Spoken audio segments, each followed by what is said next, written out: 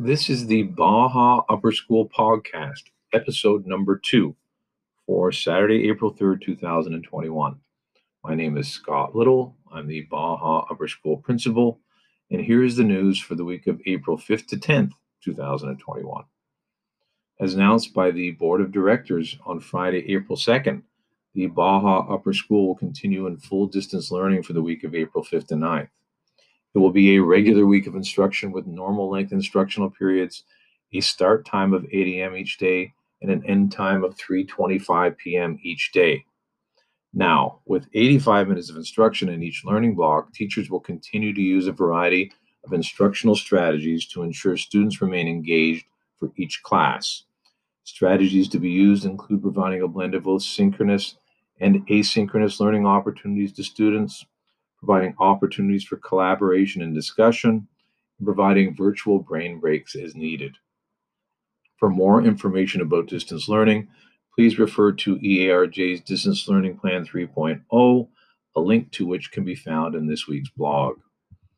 Now, important dates to be aware of this week are the fact that on Monday, April 5th, our classes will resume in full distance learning with the start time of 8 a.m., and this is a day 1 on the calendar. I repeat, a day 1 on Monday, April 5th.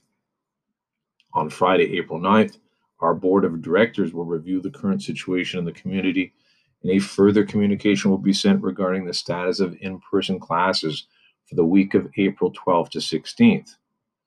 Also on Friday, April 9th, Quarter 3 report cards will be available for all parents on Reddiker Plus portals. And on Saturday, April 10th, parent-teacher-student conferences will be held, and appointment times and registration details will be shared directly with parents via email. Now, the conferences themselves will be 10 minutes in length and will take place via Zoom and Google Meet. Please note that there are a limited number of appointment slots available, so please schedule your appointments only as required or as requested. Now, in the event that you're unavailable on this date or there are no appointment times available, please contact individual teachers via email to arrange an appointment on another date or at another time.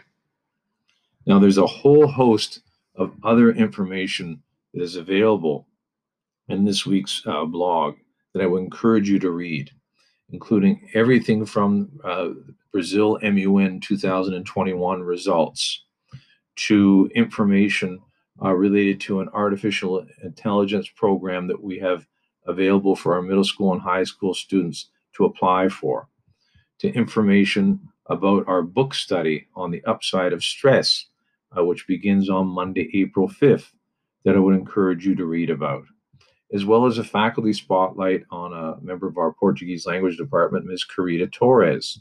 So please be sure to check out all of this information, as well as important information from our PTA on our PTA Corner. Plenty of details there. I would encourage you to read those and look forward to talking to you again next week. That's all for now, and we look forward to talking to you again next week.